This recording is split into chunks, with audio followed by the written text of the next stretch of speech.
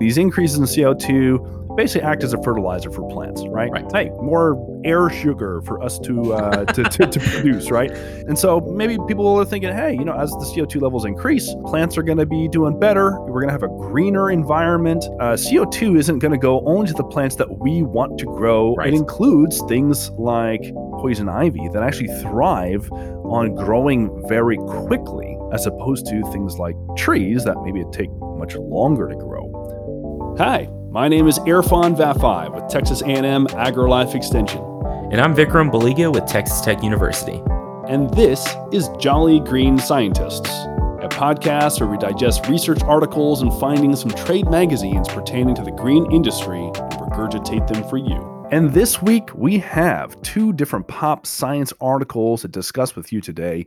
One is on how poison ivy, not the villain, but the plant, is actually going to take over a planet. It could be the villain. Could be both. Yeah, it could. Absolutely. She could be secretly plotting all of this.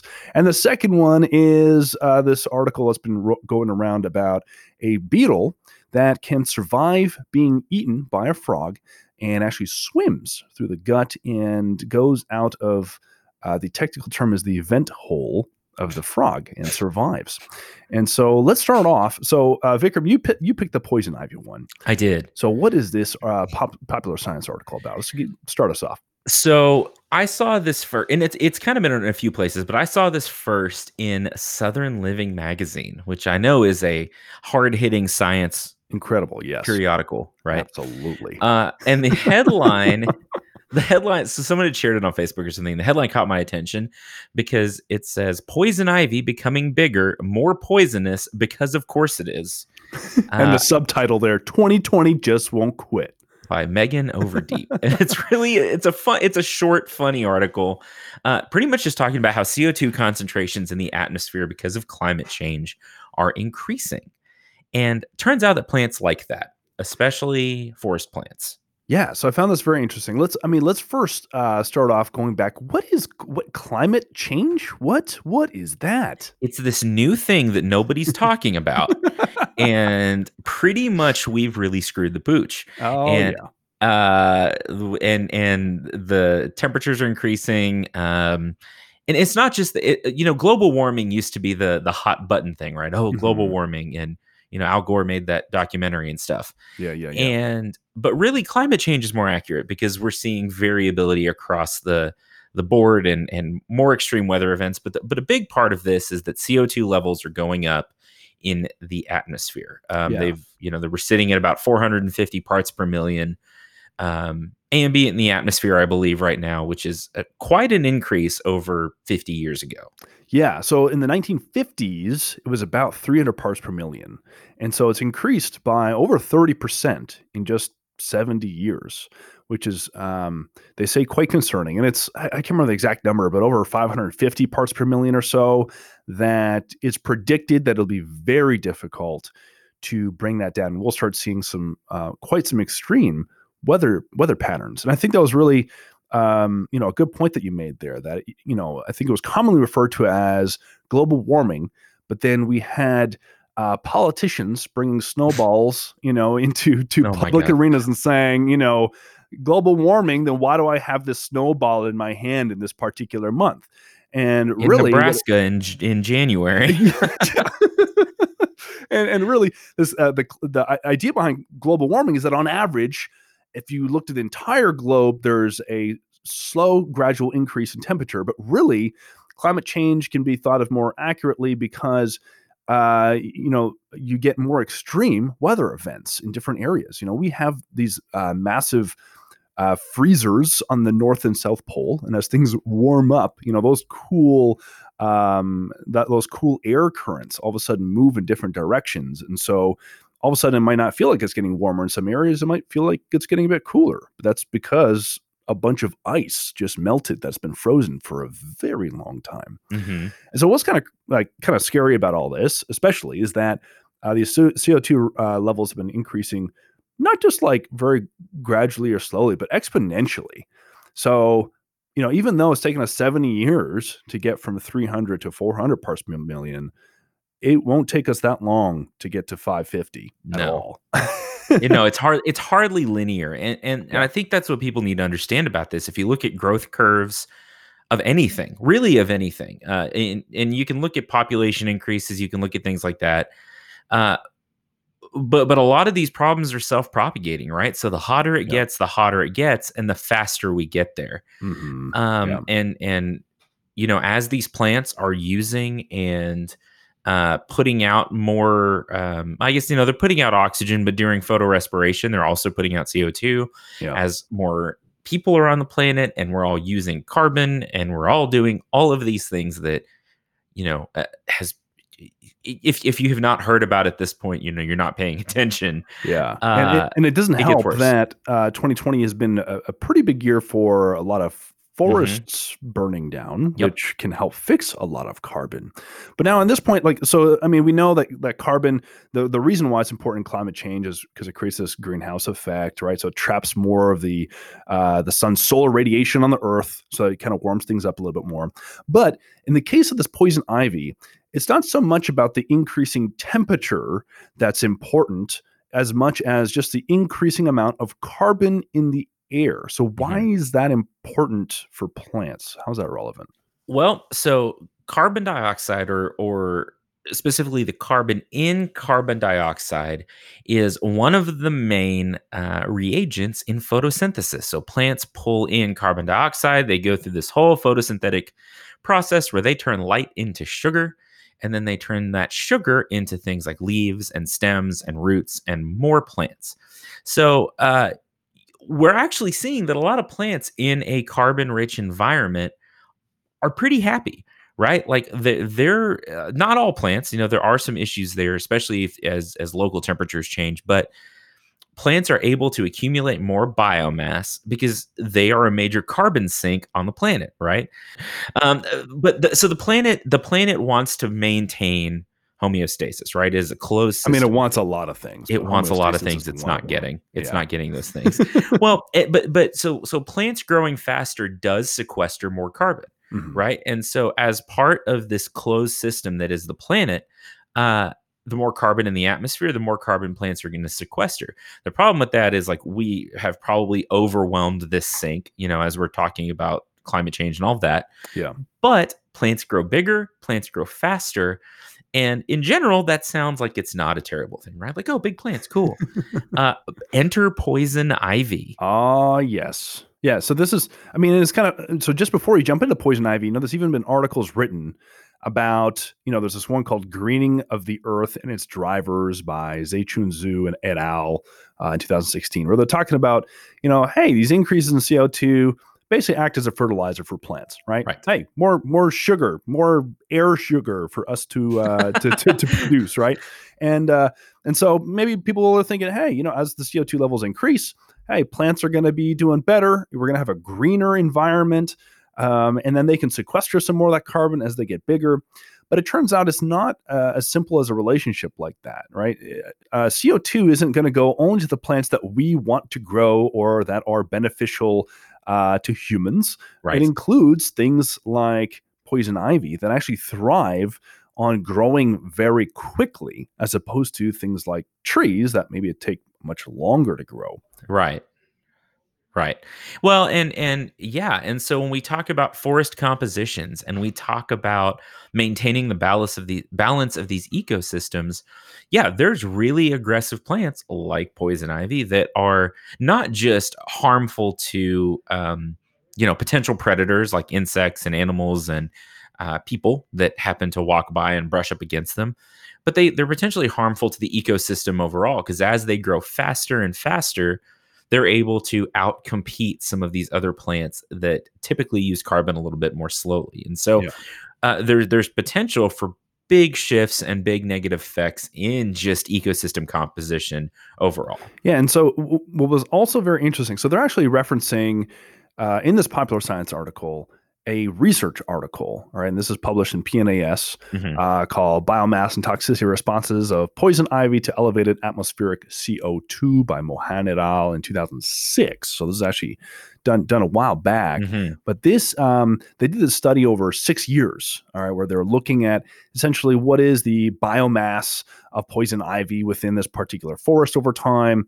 What is the concentration of the actual oil that gives it that toxicity? And they actually found that this increased CO2. So not only did it increase the biomass, the growth of poison ivy, but it actually created a more toxic compound. It created a more toxic, what's it called? Urushiol. Yeah, Urushiol. Urushiol. Urushiol. Isn't that's like an Eastern Bloc country, right? I think so. Urushiol. Yeah, I think we've invaded there before.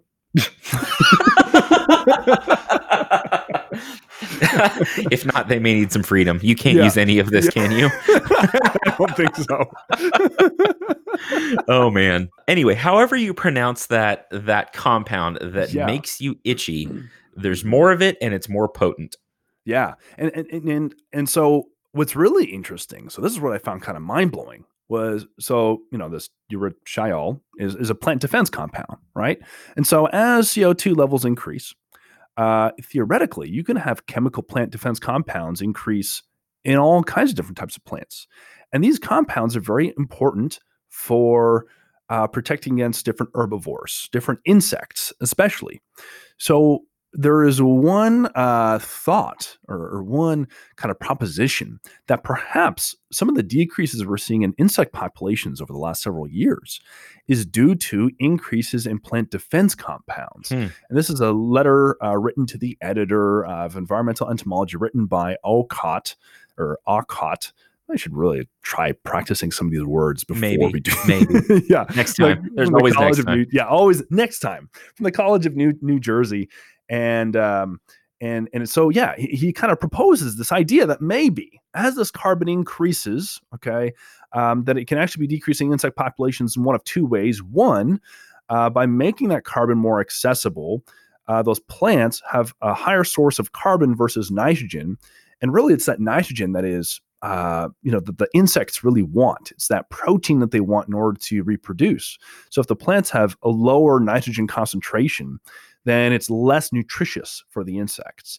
And then the second mechanism that he proposes is that this increase in carbon dioxide might be increasing carbon-based chemical defense compounds. There are some nitrogen-based chemical defense compounds as well, but the carbon-based compounds such as urushiol may be increasing in plants and thus making them better protected against they might be either pest insects or they might be some of our, butterfly larvae that we used to see and run in the beautiful meadows with.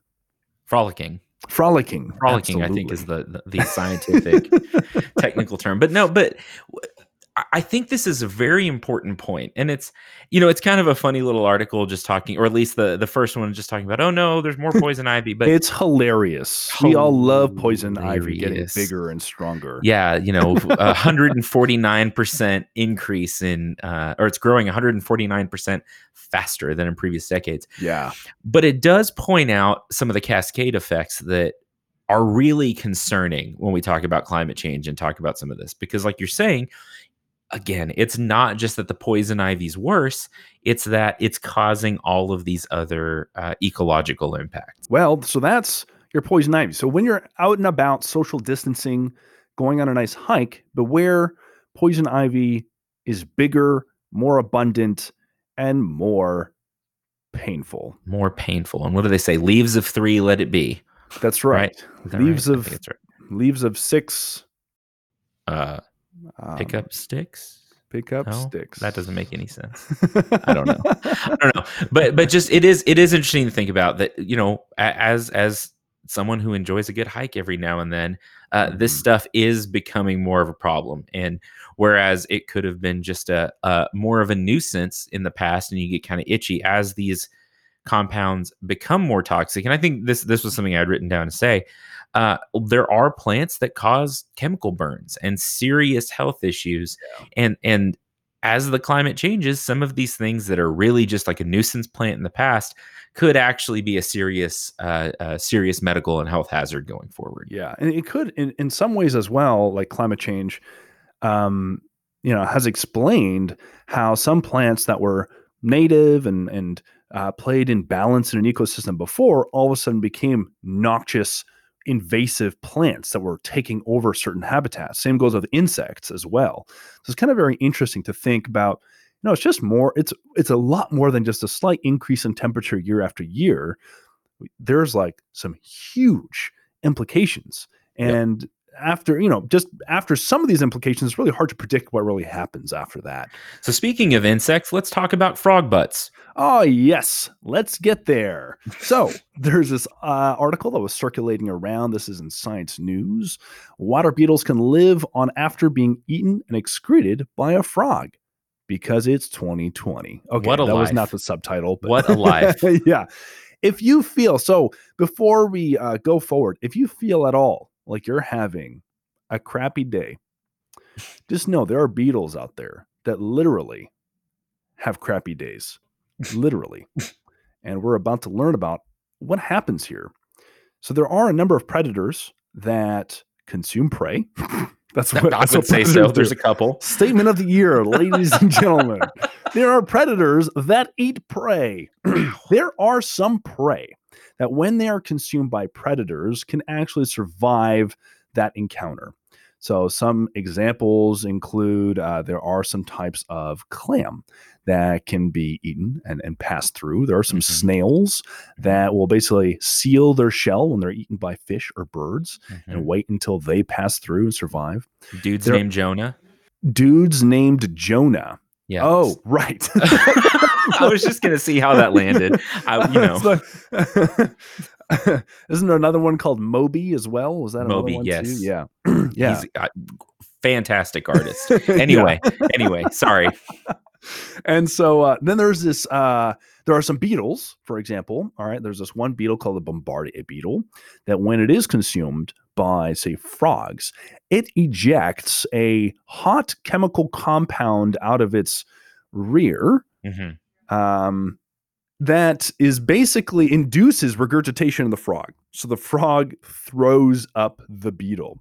So that helps. I can't remember what the percentage is. Let's say around 50% of the Bombardier beetles or less. I can't remember. I remember it being a little bit less than that, can survive actually being eaten by a frog and thrown back out. Now, this type of beetle, all right, can actually be eaten and will swim through the digestive tract, right? So instead of being like, I want to go out the same way I came in, it swims all the way downstream. All the way through. All the way through. And, the digestive tract of a frog, now depending on the frog, right, is about 12 inches long. These beetles are pretty small. Yeah. So they're doing a reasonable amount of swimming. Can you guess about how long it takes for them to swim through? A day. So it takes a little less than a day. It takes about 6 hours. Okay. So for 6 hours, they are trying to navigate the digestive tract of a frog. Now, some of them are very ambitious, hard workers. They get out in about 6 minutes. That's impressive. Yeah, very impressive. And they did find it. So what's unique about the situation, right? Because we mentioned some other prey that could survive being eaten. What's unique about this situation is that they are actively moving out using their legs. They're actually swimming. So when they kind of gummed up their legs using wax, they did not make it. They would come out the rear dead at least a day later. Whereas the other ones, about 90% of them could survive. Like, that's a pretty high survival rate. Yeah. 90% could survive by going through this like acidic, oxygen poor digestive system of the frog by swimming all the way through. Well, and they're specific. It's interesting because they're in some ways specifically adapted to do exactly this, right? A chitinous carapace that can, which evolution's wild, right? But but they have physiological things that would allow them to do this, like this carapace that will stand up to digestive enzymes longer than maybe some other organisms, and the ability to breathe underwater. Exactly. And so if you're thinking about making it through crap in life, you've got to learn what it takes. You got to be able to hold your breath. You've got to be able to continue swimming downstream and make it through rather than going back from where you came from. As the great philosopher Dory said, just keep swimming. Just keep swimming. That's exactly it. That's exactly it. Now, I did want to bring up one other very interesting thing that came up. So I'm part of this Facebook group called Entomology. I know that's Creative. like just very creative. Yeah. But there's a lot of people on there and they post like identification photos, all like ID requests all the time. And that's where I just kind of get to see some things that I don't usually see. There was this one that was very interesting that looked like a bunch of little larvae or worms. Now, this is kind of more relevant to the green industry. Oh, yeah. That are climbing on top of each other. And almost as like a single mass. Now, there is this article that's written back in 1951 by Charles T. Bruce called A Migrating Army of Scarid Larvae in the Philippines. So scarid are a group of fungus gnats. So fungus gnats are a major problem, especially if you're overwatering. You get those larvae causing problems in roots and whatnot. And so here, there's this little excerpt where he kind of, I think, very succinctly and descriptively describes what the mass is doing. He says, in the present instance, the mass of larvae was moving slowly in a very irregular band about a foot in length, less than an inch in width, and layered to a depth of about half an inch. As has been described in some previously observed cases, the individual larvae were moving on the slimy bodies of their fellows so that progression is accomplished by the forward motion of those on the top, while those at the rear, as they are uncovered, move with a sort of superficial belt-like rolling motion over the cramped individuals in the lower layers. Thus, the mass moves onward, but the larvae are continually changing position with reference to one another. And I mean, you'd have to see this video to really grasp. I'm watching it right now as you say that. And I don't know how you could describe that better. Yeah, it's very except that it's weird and gross. It's this like pool of larvae that move together almost as a single unit, almost like a swarm of bees or like a flock of fish. Like a flock of a flock of seagulls. In fact, no, you know what's how? If you've ever seen a slug move, it looks like a slug made up of a whole bunch of other slugs. Yeah, but they're all, like he says, they're all changing their relative position. So it's not like they're all like maintaining the same position and moving in synchrony. They're all just like, it's this mass that it looks like a slug, but it's all these individual larvae climbing on top of each other. I probably won't have nightmares about this. What's funny is if you watch this, like towards the end of this has nothing to do with anything. Towards the end of this video, and this actually may be relevant. There's an ant or some other insect that crawls into frame in the bottom right side of the frame, and he sees this big mass, and he's like, "Nope," and he just nopes out. But but that actually brings up an interesting point that this could be an interesting adaptation for a defensive measure. Yeah, so it is considered one type of potential defense mechanism. So as a larger mass, they look a little bit scarier. Perhaps an ant would not think to try and, feed on it. Whereas if they are individuals, a fire ant might be like, hey, this one little larva looks delicious. Yeah. And so, it's thought to be a potential defense mechanism. So as a grower, if you see this mass moving around, it's usually a sign of you just had a high population. They are older larvae that are likely about to pupate. So they are moving to some other favorable habitat to do so. You don't need to mix up any insecticides. All you need to do at that point is step on that mass. Just squish it. That would just about do it. Yeah. I mean, I would think so. It would be gross. I would think so as well. I would hope so. Just make sure you're wearing shoes first. Yes. I can't stop watching this. We'll have to share this on social media. Yeah, that because sounds good. It's something to behold. It is, absolutely. Well, hey, I thought that was thanks a lot for sharing that poison ivy article. I thought that was great. Yeah, this was these were some interesting things to discuss. Yeah, absolutely. I want to thank everyone for tuning in to this episode of Jolly Green Scientists. Please do remember to subscribe to our Facebook group, Jolly Green Scientists. We always love to hear feedback. We love hearing from our fans. Subscribe, tell your friends about it. Also, if you have suggestions for things you might like us to cover, if you've seen Yes. an article in horticulture or in entomology that you're like, man, it'd be great if we could discuss this, shoot those our way. We'd love to see them, and we'd love to get your feedback on what to talk about. Yeah, or if it's just like a specific research topic or a certain specific question, like a scientific type of question or a horticulture related question that you have, Vikram and I can do the research and discuss it for an episode. So absolutely fire it in that Facebook group, and that would be great. So I want to thank y'all again for joining in. My name is Irfan Vafai with Texas A&M AgriLife Extension. And I'm Vikram Baliga with Texas Tech University. Y'all have a nice fortnight.